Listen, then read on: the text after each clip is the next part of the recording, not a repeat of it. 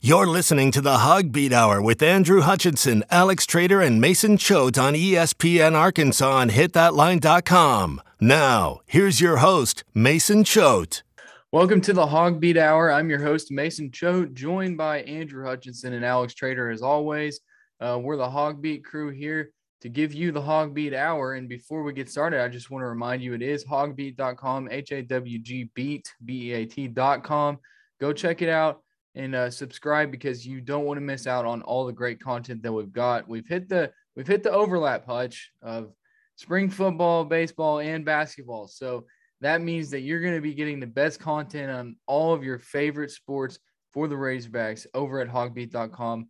And Hutch, student deal still going on? Yeah, it is. If you're a student at the U of A or any other college where you have a .edu email address, shoot me an email at andrewhutchinson413@gmail.com, and I will hook you up for your first year of Hogbeat for just $11.95. That's usually about $100.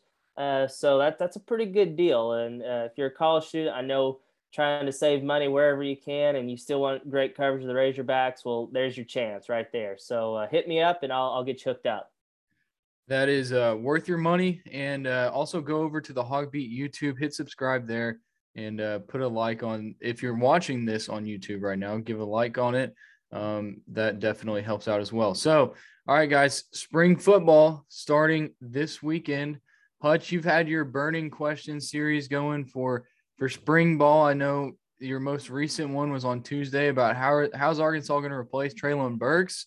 So we can get into that, but just to start a spring football, what are you looking forward to? What do you think is going to happen? Just go ahead and break that down. Yeah, I mean, it's an exciting time because it's our first look at the 2022 Razorbacks. You know, we know that 2021 was a really successful year, top 25, 9 wins, Outback Bowl win. Just a really exciting time for Arkansas football. But there are some questions, you know, it's trending up, but we still got to figure out, you know, one of my first burning question, I think we talked about it before, is who's going to be at left tackle. You know, Myron Cunningham is gone. How are they going to fill Treylon Burks' shoes, which I think is maybe even a bigger question because you can make the case that Treylon Burks was the best wide receiver in school history. And I would argue for that. And so you're probably not going to get one guy step up and be that dude. I know everyone's pointing to Jaden Hazelwood, the former 5-star recruit transfer from Oklahoma, is like, hey, that could be him. I'm not convinced yet. I mean, I want to see what he looks like in spring ball. I want to see how he, you know, kind of develops that chemistry with KJ Jefferson. I think that's one reason Burks and KJ were so good last year was they just had that connection. Who else is going to be that guy? I mean, Warren Thompson had some flashes, but he also had some drops. You have Ketron Jackson that played a lot last year, but didn't exactly have a lot of production. He's a true freshman last year, and that's another, you know, top, you know, Rivals 250 guy. You've got also the incoming guys. Only one of them are going to be here though, and that's Quincy McAdoo, an in-state 4-star Rivals 250. I mean, there's a common theme here. They've got a lot of talent, you know, these top 250 recruits, but none of them have really been proven at the college level. And, you know, to be the guy. I mean, there's been some complimentary pieces here and there, but we don't know who's going to step up and fill those shoes from Treylon Burks. So that's kind of stuff you want to hopefully you can get figured out during spring ball, and that starts on Sunday. I'm curious. This is a question that I always have in my head right now going into spring ball is what's the running back position going to look like? Because you don't have your Treylon Smith there anymore. So I feel like it's probably going to be Dominique Johnson leading the running back room based off of how the season ended. But, I mean, you've still got A.J. Green. You still got Rocket Sanders. I know that they've talked about maybe moving one of those guys to wide receiver, but Hutch, what do you think about the running back room? And Alex, if you have any opinions on that as well, you can get in on it. Yeah, so I mean, they've got a wealth of running back talent. I mean, we've seen all three of those guys have looked really good. I mean, there's a reason Arkansas, you know, was I think led the FBS in terms of rushing yards per game, or led the Power 5 teams in that. I think they were top 5 or something like that overall. that's impressive whenever you don't have a 1,000-yard running back. Obviously, KJ running like he does helps, but Dominique Johnson, really good physical running back.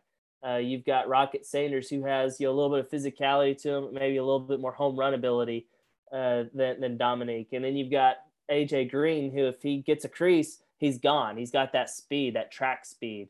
Then you add a guy like Rashad Dubinion, incoming freshman, 4-star guy. You've got James Jointer, freshman, coming in. They're both going to be here during spring. So it's going to be interesting to see how they divide up those snaps, those carries, because they've got a lot of guys. And I still don't know if they're going to have a 1,000-yard rusher in 2022, and I don't necessarily think that's a bad thing because you can keep all those guys fresh. I mean, could you imagine having a fresh Dominique Johnson running at a worn-down defense in the fourth quarter? I like Arkansas's chances with that. Yeah. Go ahead, Alex. Yeah, no, I was just going to piggyback on that last point there. If you did it by committee last year and you saw the SEC's leading rushing offense, and not only that, but also you're seeing guys come in and say, hey, I can get that top level production, get that recognition on the national stage, and still be fresh whenever it comes time for me to potentially go to the next level. That's a deal that you're going to take with running backs. And you obviously want to make sure you're winning the games first. But if you can help yourself in recruiting while doing that as well and give yourself another feather in the cap, that's a major point for you to have as a staff. So I think they're, like Hutch said, they're definitely going to go with the if it's not broke, don't fix it approach this year and continue that committee. I do think it is interesting, though, how with Traylon Smith gone, is there going to be another head coming onto that monster of Rocket Sanders and Dom Johnson and AJ Green, or are they just going to leave those three alone, let the younger guys develop and see what happens there? Alex, I'm going to let you go back to back because I want to ask you about some of the newcomers, maybe a freshman, maybe a transfer. Leave Hazelwood out of it because we've already mentioned him, but who are you looking forward to seeing the most here in spring ball of the newcomers? I think the skilled positions are really interesting this year. I think, like Hutch said, Quincy McAdoo is a guy who could potentially break through. The linebacker room is also going to be really interesting, seeing if Jordan Crook's able to kind of make an impact without a whole lot of experience at that position group. Offensive line, I think I don't know that he has a chance of starting as a freshman, but I know that Sam Pittman's very, very excited about Andrew Chambly. You've got a massive, massive freshman coming in Amarian Harris. So I think there's definitely a wealth of talent to look at. I'll probably have to go with Jordan Crook at the linebacker position just because there is so much uncertainty there as is that he really could, with a strong spring, make a push to be a contributor in his freshman season. All right. Hutch, before we move on to Pro Day, just give us kind of a rundown of so spring football starts on Sunday. Do we know anything else of the schedule, like practice schedules moving forward from there? Yeah, so first practice is on Sunday, and then they're also going to practice on Tuesday and Wednesday of this week. And then you've got spring break. So they're going to get like a full week off. And then once they get back from spring break, they're going to go Tuesday, Thursday, Saturday for, I guess, 4 more weeks. And you've got the spring. Well, so here's the deal with the spring game. You're not going to get a traditional red-white spring game this year. It's a little bit weird, unique, different. April 16th, they're going to have an open practice. That's going to basically serve as a spring game. That's when they're having all the recruits come. That's when they're going to let all the fans in. They're going to scrimmage that day. But it's probably not going to be your traditional, red team versus white team. Let's keep a score, that kind of thing. It's going to be just your basic scrimmage, like what sometimes the media gets to watch. And you're going to see, the ones versus the twos versus the ones, maybe a little bit of one-on-ones, 2s on 2s, 3s on 3s. You're going to get probably some situational work, third long, red zone, deep red zone, things like that. But the reason that is because they originally going to schedule to complete spring ball on the 23rd. Well, your stadium's going to be occupied by a guy named Garth Brooks that day. He kind of takes precedent, I guess, with that concert at Razorback Stadium. So I believe, based on my conversations I had at Pro Day, I think they're actually going to conclude spring ball on that Friday because they got to get out of their facilities So that way all the Garth Brooks concert people can get everything set up on that day. So that's why you're going to have kind of your spring game on a Saturday, and then you still have 3 practices after that. That's a little bit unique. I know under Chad Morris, I know we don't like to talk about him, but they had, they'd have the spring game and then one more practice to kind of like go through a walkthrough and like make corrections or whatever after it. But 3 practices after it, that's a little bit unique. And also probably why they're not doing a full-blown red-white game on the 16th. So it's a little bit of a weird kind of schedule, but yeah, that's kind of how it's going to lay out. 15 practices total, basically starting Sunday, going through the 22nd or 23rd of April. All right. Sounds good. Glad we got that out there. Now we got to talk. So Arkansas had its pro day this week. I feel like a lot of times people, including myself, read in too much to the numbers that come from the pro days and the NFL Combine. A lot of people freaked out that Treylon Burks only ran a 4.55, only a 4.55, because everybody thought, I guess, he was 4.4 or something. But you get from him, like, go watch my tape, and you can go listen to his interviews, and everybody else who took part at Arkansas's pro day. All of their interviews are over at hogbeat.com, plus some film as well that Hutch was able to get. But go check that out. But let's just talk about it, Hutch. Give us your big takeaways from pro day, some stuff that you liked, some stuff you didn't like, I guess. I know a lot of people were freaking out that Burks had 12 reps on the bench, but another thing, like, you're probably reading into it too much. Yeah, if you're not going to draft Treylon Burks just because he ran a 4.55 or did 12 reps in the bench press or whatever, then you're an idiot. And that's probably why you're picking high in the draft every year, because Treylon Burks is an incredible wide receiver. I would take him over pretty much everybody. I know Alex may, feel differently about a handful of guys, but to me, he's a surefire first-round draft pick, and he's going to contribute immediately as a rookie. And if you've got a quarterback and you need somebody for him to throw it to, I think Treylon Burks is the guy. And so I fully think he's fine. Regardless of what he does in the combine, or he plays football. But aside from him, he's the headliner. I thought Grant Morgan had a really nice pro day. He put up some good numbers. He told us, he's like, hey, I'm not a 4.5 guy, so you're not going to see me go run super fast. I think he said it was somewhere in the high 4.7s, low 4.8s. But he did do well in the vertical. And he was only like an inch and a half, smaller vertical than Treylon Burks, which surprised me. I did not realize he was that athletic. He had a solid broad jump. He did really good in the bench press. I think he had like 21 reps or something. I think he's given himself a chance. I don't think he's going to get drafted, but I think he's going to be one of those guys that gets a call as soon as the draft ends and gets an undrafted free agent spot and gets to kind of pick where he goes. And I think he's going to have a chance to stick, whether it be on a practice squad, something like that. I think Tyson Morris had a really good, showing as far as, his testing and stuff.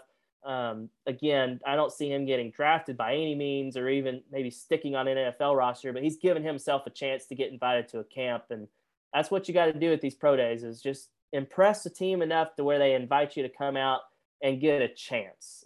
So I think those two guys maybe were the guys that stood out to me at pro day.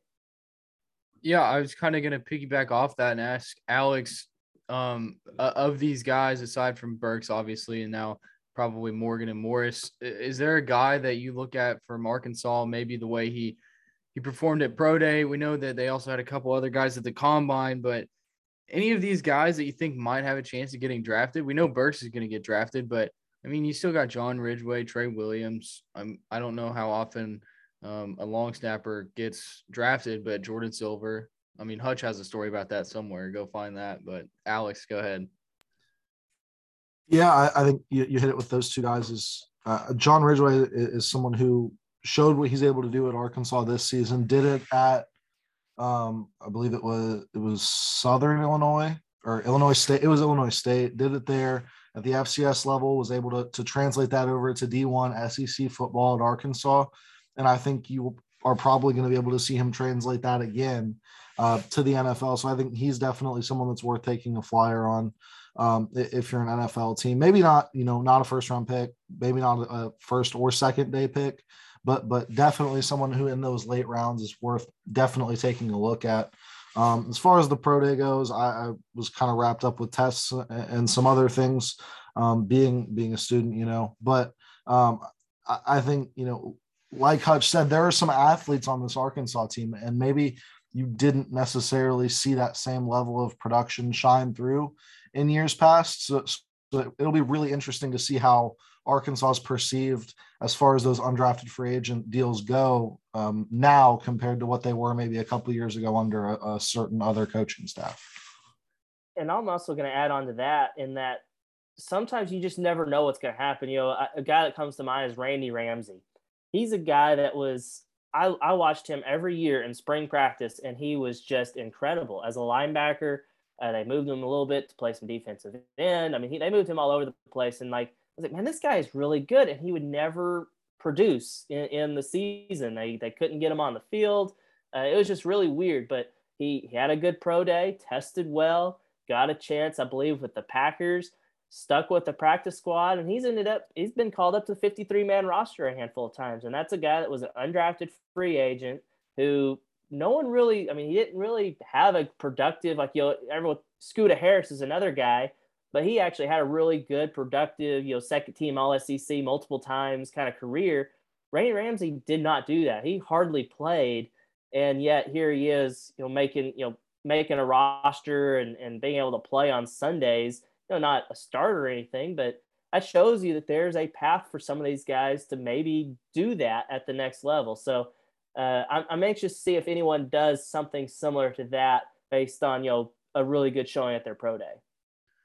All right, well, we got to wrap this segment up. Up next, we're going to talk about some football recruiting. The Hogs landed a couple commits, also junior days last weekend and this weekend, I believe. And so we're going to talk about that. Then we're going to talk a little bit of basketball and get you set for the SEC tournament. And then we're going to talk some baseball, but it's a little awkward because we record this on Thursday and then play on Thursday. But we'll get to all that later here on the Hog Beat Hour. You're listening to the Hog Beat Hour with Andrew Hutchinson, Alex Trader, and Mason Choate on ESPN Arkansas on hitthatline.com. Now, here's your host, Mason Choate. Welcome back to the Hog Beat Hour. Mason Choate, Andrew Hutchinson, and Alex Trader with you. Arkansas gets some commits in football, so it was a slow season for a little bit. Now it seems like all in 1 week, everything's starting to ramp back up. They get some commits. They had junior days, spring football starting, but let's talk about these commits. Hutch, I'll bring you in on Jordan Dominic, the transfer from Georgia Tech, and then they also got the 4-star linebacker Carson Dean. But Hutch, just tell us about Jordan Dominic. He's a defensive end. Arkansas needed some guys on the D-line, so this should probably help out. Yeah, apparently they are still looking for some pass rushers to add to the defense. We all kind of speculated that they were going to definitely go after some, defensive tackles, shore up the middle of that defensive line. But they went after this Jordan Dominic kid. He was the first one, or Arkansas was the first one to offer him as soon as he popped up in the portal. But he quickly got some other big-time Power 5 offers. Michigan State, Nebraska, Auburn, several others. And he told, he officially visited Arkansas. Arkansas was the first school that he visited. And it was over this past weekend. And when we talked to him afterward, he said, it's a great visit, sounded really encouraging, but he said, I'm going to visit Auburn next weekend. And then next thing you know, 24 hours later, he tweets out, woo, and then another tweet, pig, and then another tweet, suey, and committed to Arkansas on the spot. Obviously not going to visit Auburn anymore. Based on what I've seen from Auburn fans, they're pretty upset that they didn't even get a visit from him because they lost a ton of defensive linemen through the transfer portal. And he was a guy that they were really kind of looking at, getting in and helping them. So even if he doesn't play at Arkansas, you hurt your opponent by keeping him from going there. But I think he's going to be a guy that contributes. He's going to be a fifth-year senior guy, but he could also play another year, a sixth year, if he if he uses the COVID year.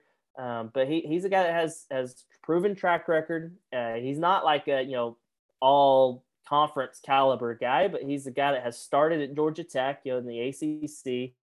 He's put up decent stats, graded out, okay from Pro Football Focus.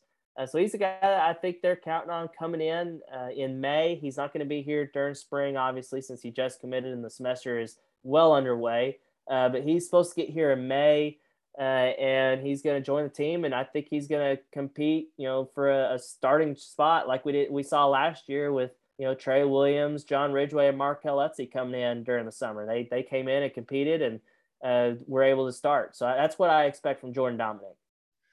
Arkansas also got a commit from 4-star linebacker Carson Dean, third 4-star prospect for Arkansas in the 2023 class. Let's see. He committed after coming to Georgia or junior days. Alex, and tell us about him. Did you see him? Did you get to talk to him? And what do you just know about Carson Dean? Yeah, unfortunately, I wasn't able to talk to him, and he picked up his offer Saturday. So it didn't take him long after grabbing that to make the decision to come to Arkansas.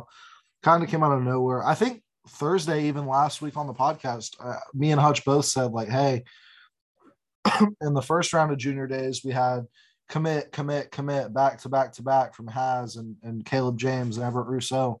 And we weren't expecting that this time around. I don't know that there was anyone on the radar of committing. And then just like that, you have Carson Dean coming in. Second linebacker commit, joins Everett Rousseau on that defensive position group.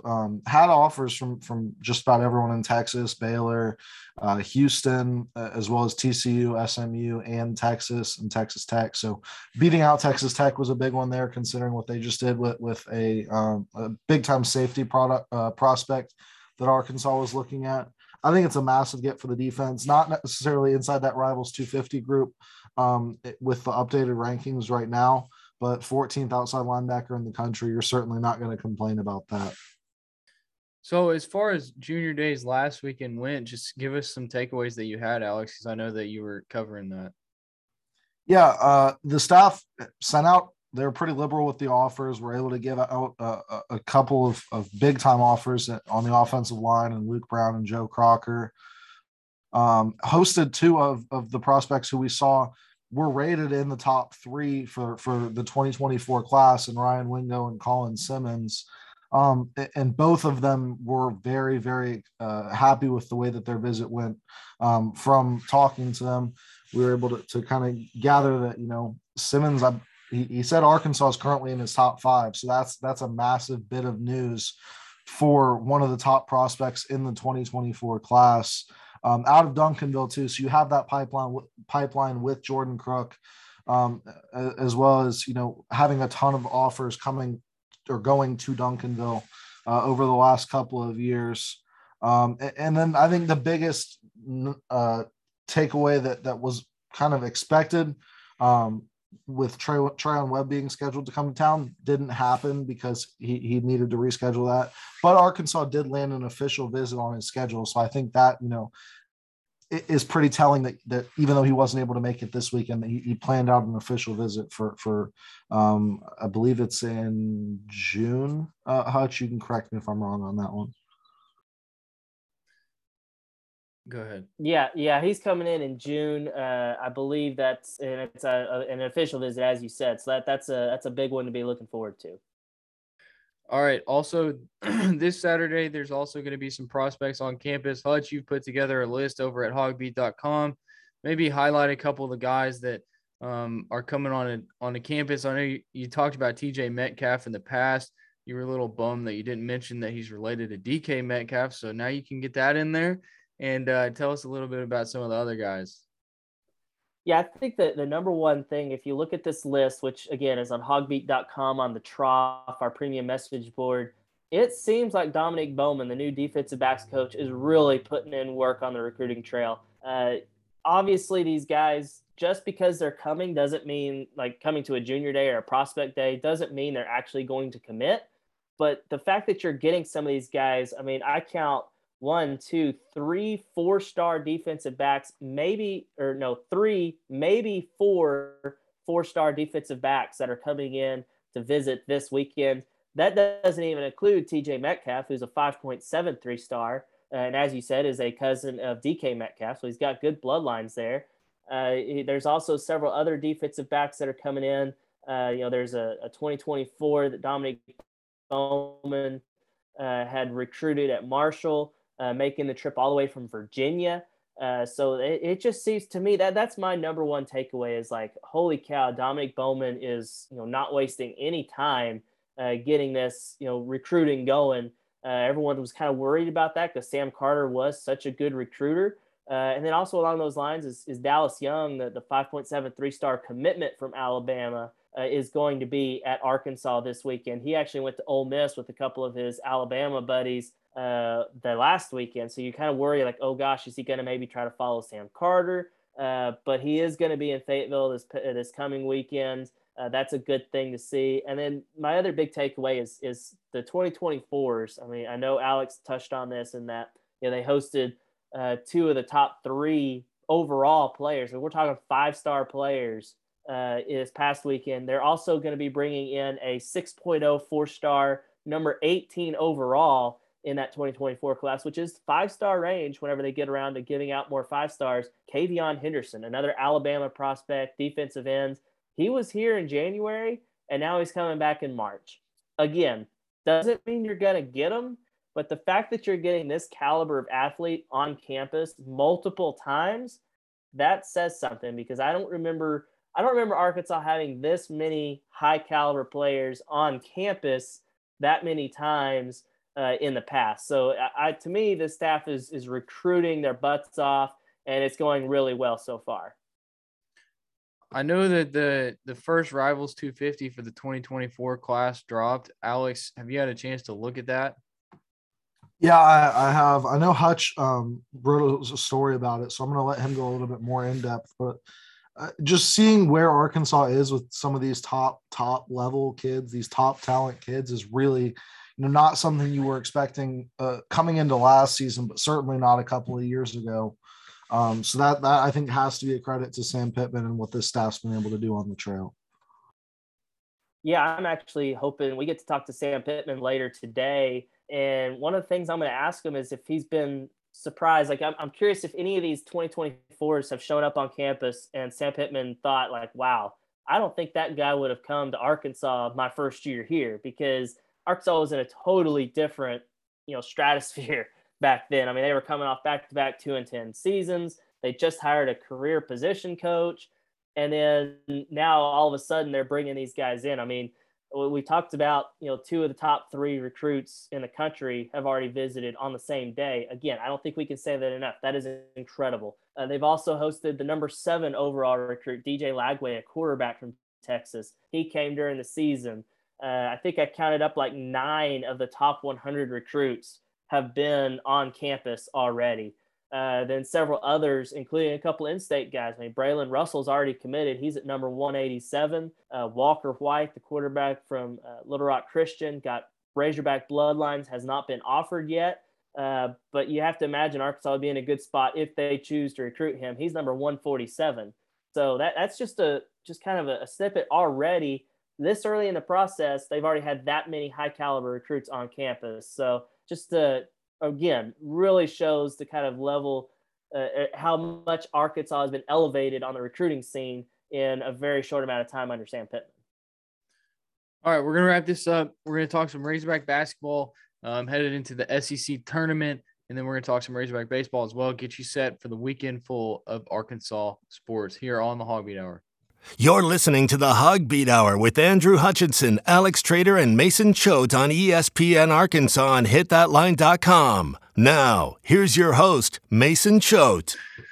All right, we're back here on the Hog Beat Hour. The Hog Beat crew, Mason Choate, Andrew Hutchinson, and Alex Trader with you, talking Razorback basketball this segment. So we got to go back to the Tennessee game because we haven't talked to you since. So Arkansas lost 78-74. The game was not that close. Let's just be honest. Like, Tennessee dominated Arkansas most of the game, but somehow the Hogs stuck around.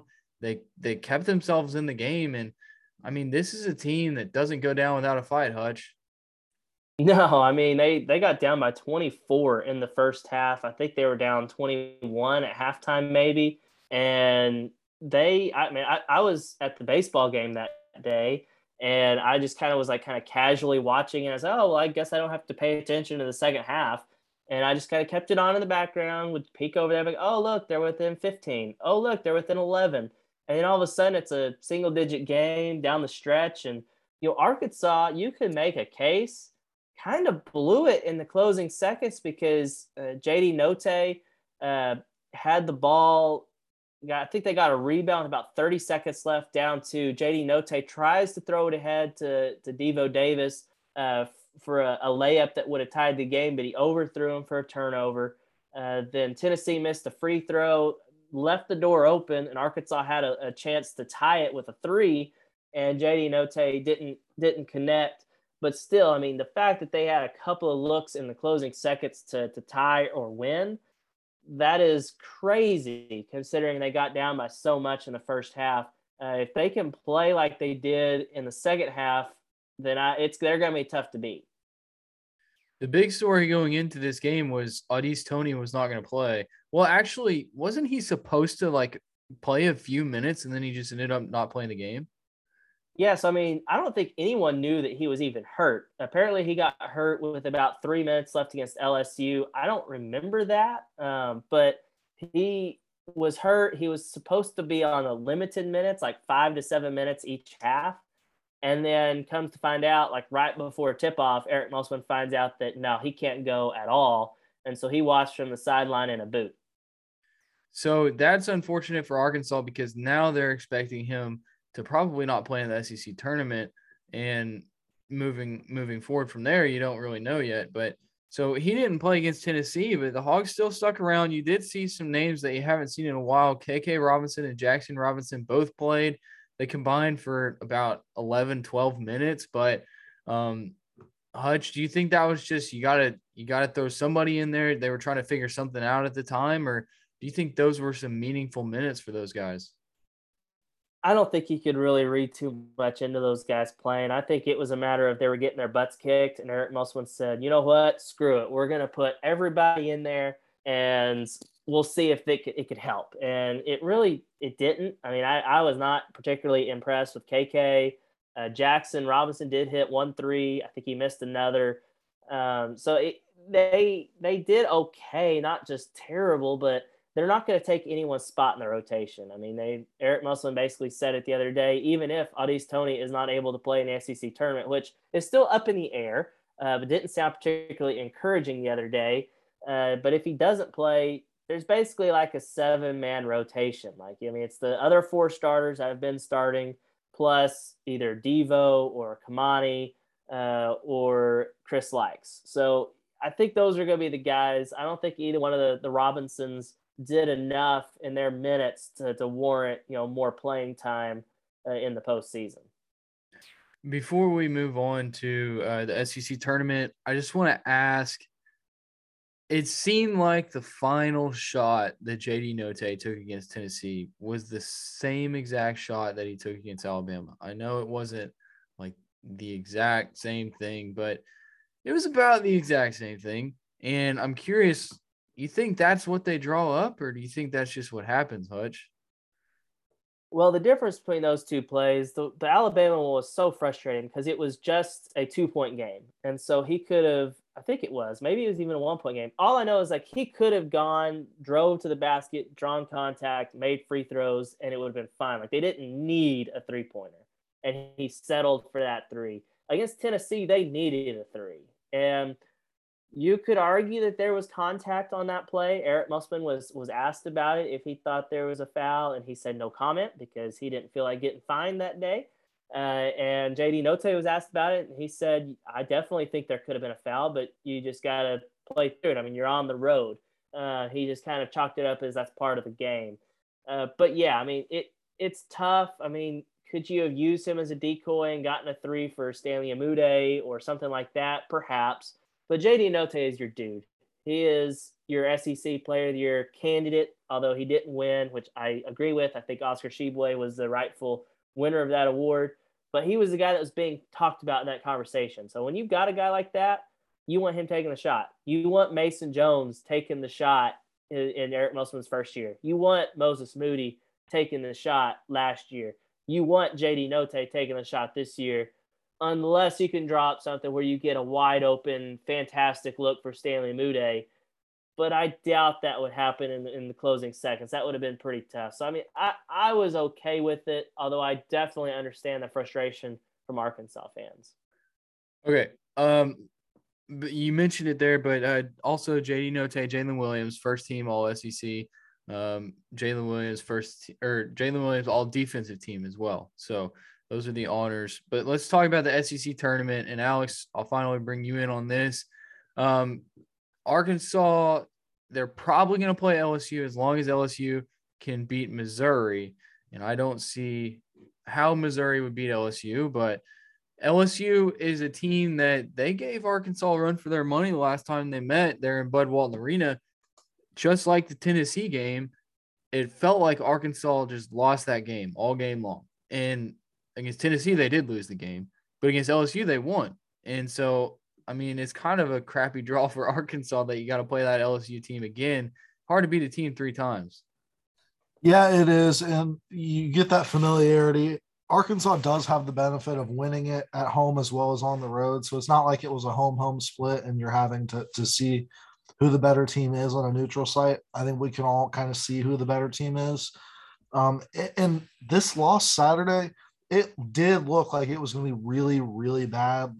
Like Hutch said, coming out of the gate, like it almost looked unwatchable from just a casual trying to enjoy the game perspective, because it was going to be, it was all just talking about North Carolina and Duke. And then you had the 20-point game that you were watching. But what you did see was fight. And you also saw that in the Alabama game. Arkansas was down double digits in the second half of that one on the road as well. So I don't think you're going to get a team that quits in any game, no matter what it looks like going through the rest of the postseason. LSU is a tough draw because they do have that physicality down low, and we saw that on display last time they played in Bud Walton Arena. But I almost think that you use the Tennessee game as a bounce back, just to get yourself right before the tournament. You want to be able to pick up at least this LSU game, because you will have to have a bit of a tougher draw going throughout the rest of the SEC tournament if you're able to win it. But at least getting that one get right game to where you're kind of able to figure some things out before the big dance is going to be a big deal from us. Yeah, I'm okay. So if Arkansas beats LSU, then they're probably going to play Auburn. I don't see Florida or A&M beating Auburn. So, Hutch, I'm curious what you think. So if Arkansas loses to LSU, they're one and done in the SEC tournament. I mean, that they're still going to the NCAA tournament, but if they kind of get beat by double digits, I mean, does that change your mind on anything?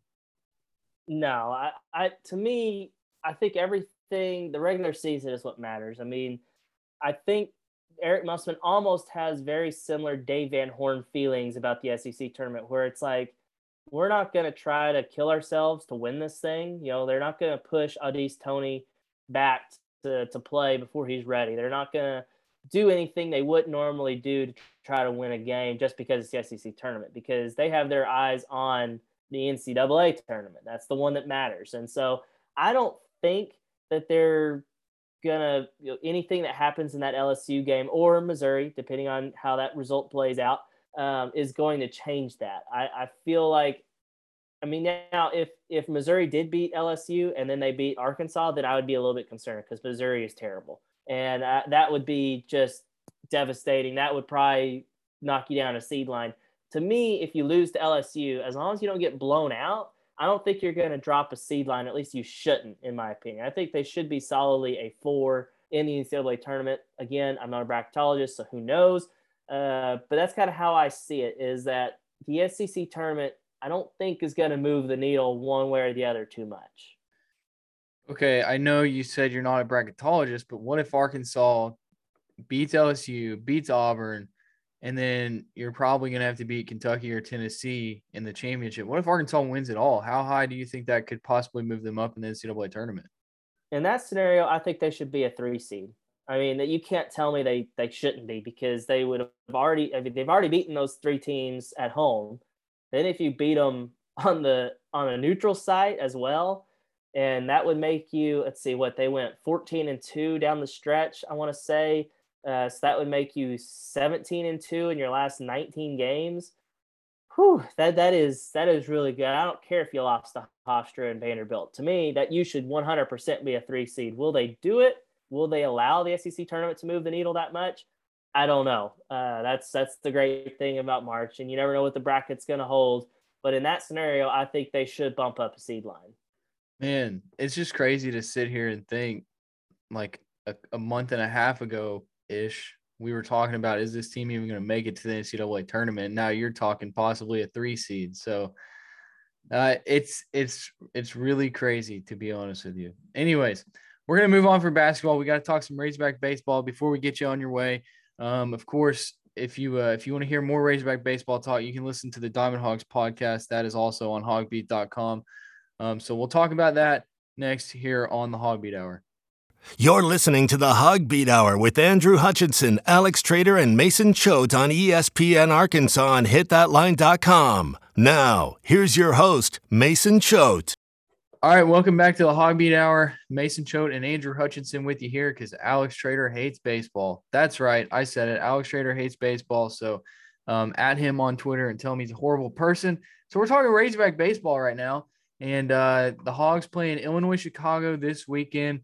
We're not going to do a full in-depth preview of that because this episode comes out on Friday, and by then you'll have watched 2 games of Arkansas versus Illinois Chicago. So if you want to hear more about that series, and if you want to be calmed down by the voice of a baseball coach, go listen to the Diamond Hogs podcast because we talked about Illinois Chicago, and we had Kevin Bohannon, who knows his baseball. He knows Razorback baseball as good as anybody. And he helps to calm all the fans down who are freaking out, who don't understand baseball, and who think this Razorback team sucks. So, Hutch, let's ask you. You're not a coach, but, I mean, you know baseball. Maybe you can calm some people down right now. Yeah, I mean, you should never read too much one way or the other into these early season games. I mean, I've seen teams that went to Texas and beat 3 really good teams in a tournament type thing and then bomb out in 2016 and not even make the NCAA tournament. I've seen teams that really struggle early on. 2015 comes to mind where they were a bad team for the first half of the season and they end up making it to Omaha. So don't read too much into this. Now, that's not to say you can't make observations and have takeaways from, the first 10 games of the season, because you can. And the number one thing everyone's freaking out about is the offense. Are they going to be able to hit? That's a very valid question because so far it has not been pretty. I mean, they're hitting 254 as a team. That's really aided by a couple of really big outbursts against Nebraska, Omaha, and Southeastern Louisiana late in the series. So they're not hitting like you would expect. I mean, they've only got 8 home runs in 10 games. A big reason of that is that the weather conditions they played in have just been miserable. I mean, it's been cold. The wind has been blowing straight in. Dave Van Horn at the Swatters Club earlier this week, at the very beginning of the Swatters Club, he said they've hit 7 balls that would have been home runs had it not been for the wind. Then fast forward 45 minutes to the end of the Swatters Club, he mentioned 10 balls that would have been home runs. I'm sure if we would have asked him another hour later, he would have said 15. But it does seem like there have been some balls hit that should have left the yard, both at Baum-Walker Stadium and also down at Round Rock. And it just didn't happen because of the conditions. So, again, I think it's too early to hit the panic button, but it's not too early to say, okay, is this team going to be as good offensively as we expected? Yeah, I talked to Michael Turner after last Friday's game, and he said that he thought he had 3 balls that were out of the park last Friday. And weather conditions, of course, that affects it. And so that is the unfortunate thing for Arkansas. It's a lineup that's probably going to hit for power more than anything. And if the weather conditions don't allow, then it turns into a lot of flyouts, and that does not turn into runs. So let's look at the lineup though, because you're probably Braden Webb probably out of the lineup unless he's going to come in the 9th and play center field or something. Like that's what you're going to get from Braden Webb right now. A couple guys that we talked about on the Diamond Hogs podcast a little bit, but I want to ask you, Hutch, because you're an expert. Peyton Stovall and Brady Slavens. These are 2 guys at the plate that really need to start to carry their weight a little bit more. I'm curious. The reason we pair them is because both of them can play first base, and Slavens. I think Robert Stewart and I agreed that he probably doesn't need to be playing in the outfield anymore. So, what do you think about that? You think he's just going to be DH? Maybe at some point he gets moved over to first if they want to hold Stovall out of the lineup. What do you think that they're going to do with those two guys? I mean, they're going to be in the lineup. I'm not saying they need to be taken out of the lineup. I'm just saying both of them have been underperforming so far. Well, I think it's a very astute observation that Brady Slavens is not an outfielder. He does not look very comfortable at playing in right field, although I think that's a position he really wants to play because it would help his future a lot at the next level if he can be a power hitting corner infielder or corner outfielder. But yeah, I mean, simply put, he's striking out too much. I think after one of the games, which game was it? Can't remember, but I think Brady Slavens has struck out like 3 times, and Eric Musselman, good Lord, Dave Van Horn mentions, we've got a guy that, we've got people that are just striking out too much, not doing this, a left-handed bat. Like he basically said Brady Slavens without saying Brady Slavens' name and called him out. And I mean, he's got 11 strikeouts in 30 at-bats. That's just too many. That's over a third of your at-bats. And you got to be able to put the ball in play, because if he does put the ball in play, good things happen, because he hits the ball hard. I mean, his exit velocities have to be among the highest on the team. So yeah, he's an interesting case on what you do with him. And then of course, Peyton Stovall, man, it's just one of those things where as a freshman getting off to a really slow start, it really reminds me of Andrew Benintendi. His freshman year, he had some big-time struggles. He was a heralded guy that people thought was going to come in and just light the world on fire. Same thing happened with Caden Wallace last year early on. Like, everyone forgets about it because he did so well in SEC play, but he really struggled in non-conference play early on before he turned it on and got going. You really hope Peyton Stovall can have a similar turnaround like that. But I'm not sure. I mean, he's having to experience some struggles for the first time in his career. This is a guy that just dominated the high school level. He dominated travel ball. He was a projected first-round pick, and now here he is in the SEC, and he's batting through the first 10 games of the season, 182. No one could have seen that coming. So I think they're going to keep him in the lineup. They're going to keep him hitting leadoff, although I feel like they should put Zach Gregory there. But they're going to keep giving him chances because they want him to know that they believe in him. Let's transition over to the mound. I'm curious about the guys coming out of the bullpen, what you think. So it looked like for the first 2 weeks of the season, Cole Ramage was your guy, your number one guy out of the bullpen. And then against Southeastern Louisiana, he comes out. And let me pull up the stats here. Let's see. Ramage. He threw 1 inning on Friday night, gave up 2 hits, 3 runs, 3 earned runs, walked 2, struck out 1, also had a wild pitch. So it was not the best outing for Cole Ramage. I'm curious, do you still think that Ramage is going to be the number one guy out of the pen? Evan Gray has looked good. Evan Taylor has looked good. There's a lot of guys that who could come out of the bullpen and be good. We know Austin Ledbetter is going to start a game this weekend, but he looked really good out of the pen. Of course, you're only 3 weekends in, so it's a small sample size. But what do you think? Yeah, I mean, that outing by Cole Ramage was horrible. He actually didn't record an out. Like, he came back and pitched the next day to pitch an inning. And so I know a lot of fans were ready to take him out to the pasture and just do away with him and never let him see a baseball field ever again. But I think that's a little bit of an overreaction based on the one outing. And I think people have kind of heaped this unfair expectation of, they saw what he did the first couple of weekends and it reminded them of a guy named Kevin Kopps last year. And I think I made the comment to somebody that Cole Ramage is kind of like a great value Kevin Kopps.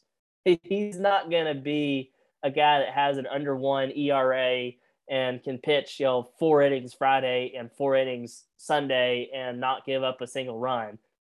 That's just not Cole Ramage. Now, can he pitch for you twice? Could he close Friday's game with an inning and then also pitch 3 innings on Sunday or something like that and be mostly effective?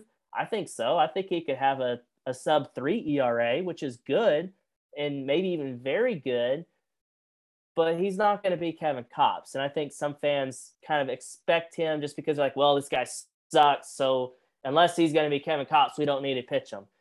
I don't think that's going to be the case. I think he's still going to be one of your top bullpen arms. I'm not ready to sell completely on that. So he's a guy that I look forward to seeing, how he pitches moving forward.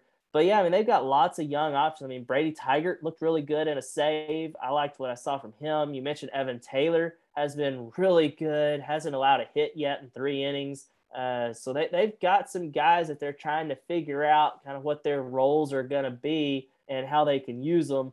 And I just think it's too small of a sample size to really know exactly what that bullpen is going to look like moving forward. Yeah, it is a good thing that they have a lot of names, like you mentioned. I mean, one guy that I think of that, unfortunately, on the Diamond Hawks podcast, we recorded the entire episode, and then we realized the audio cord was not plugged in. So, but on the first take, I mentioned that Nick Griffin is a guy that I wanted to see more because Dave Van Horn has talked about him, said he might be their closer. So, I mean, you watched him more in fall ball than I did and some spring ball as well prior to the season. What do you think of Nick Griffin? Do you think he can come out and make an impact? And I mean, Dave Van Horn says he wants to see him, but why aren't you seeing him if you want to see him? Well, he was going to pitch in the second game of last weekend's doubleheader against Southeastern Louisiana, but they run rolled and they didn't have to play the 9th inning. He was going to pitch then. But I do see him being a guy that could be a reliable bullpen arm. He's a guy they want to start in the future, but he's coming back from Tommy John. It's about 16 months removed by now, but it takes a little bit of time. I mean, everyone remembers Isaiah Campbell coming back from his injury. It took him a little bit. His first year, he was very sporadic, couldn't get deep into games. And then his next year, he was a dominant starter. Could we see something like that from Nick Griffin? Possibly. But this year, I see him being, I don't know, if a closer. He could potentially be that, or he could be a guy that gives you, 1 or 2 really good innings in the middle of the game. All right. Well, we don't have much time left, so I want to mention that all of our baseball content is going to be awesome over at hogbeat.com this weekend. Myself and Hutch, we're going to be covering it for you. You can go over to the Trough. We'll have the game threads updating you with everything going on. We'll have the scoreboard, and then we'll also have the key takeaway stories from the games as well. As I mentioned earlier, by the time you listen to this, you have watched 2 games, but they're supposed to play Saturday at 2, and they're also supposed to play Sunday at 12:30. If they don't play Saturday, it's not going to be a doubleheader Sunday because UIC's got a curfew. But be looking out for all that content over at hogbeat.com. And thank you guys for listening to the Hogbeat Hour.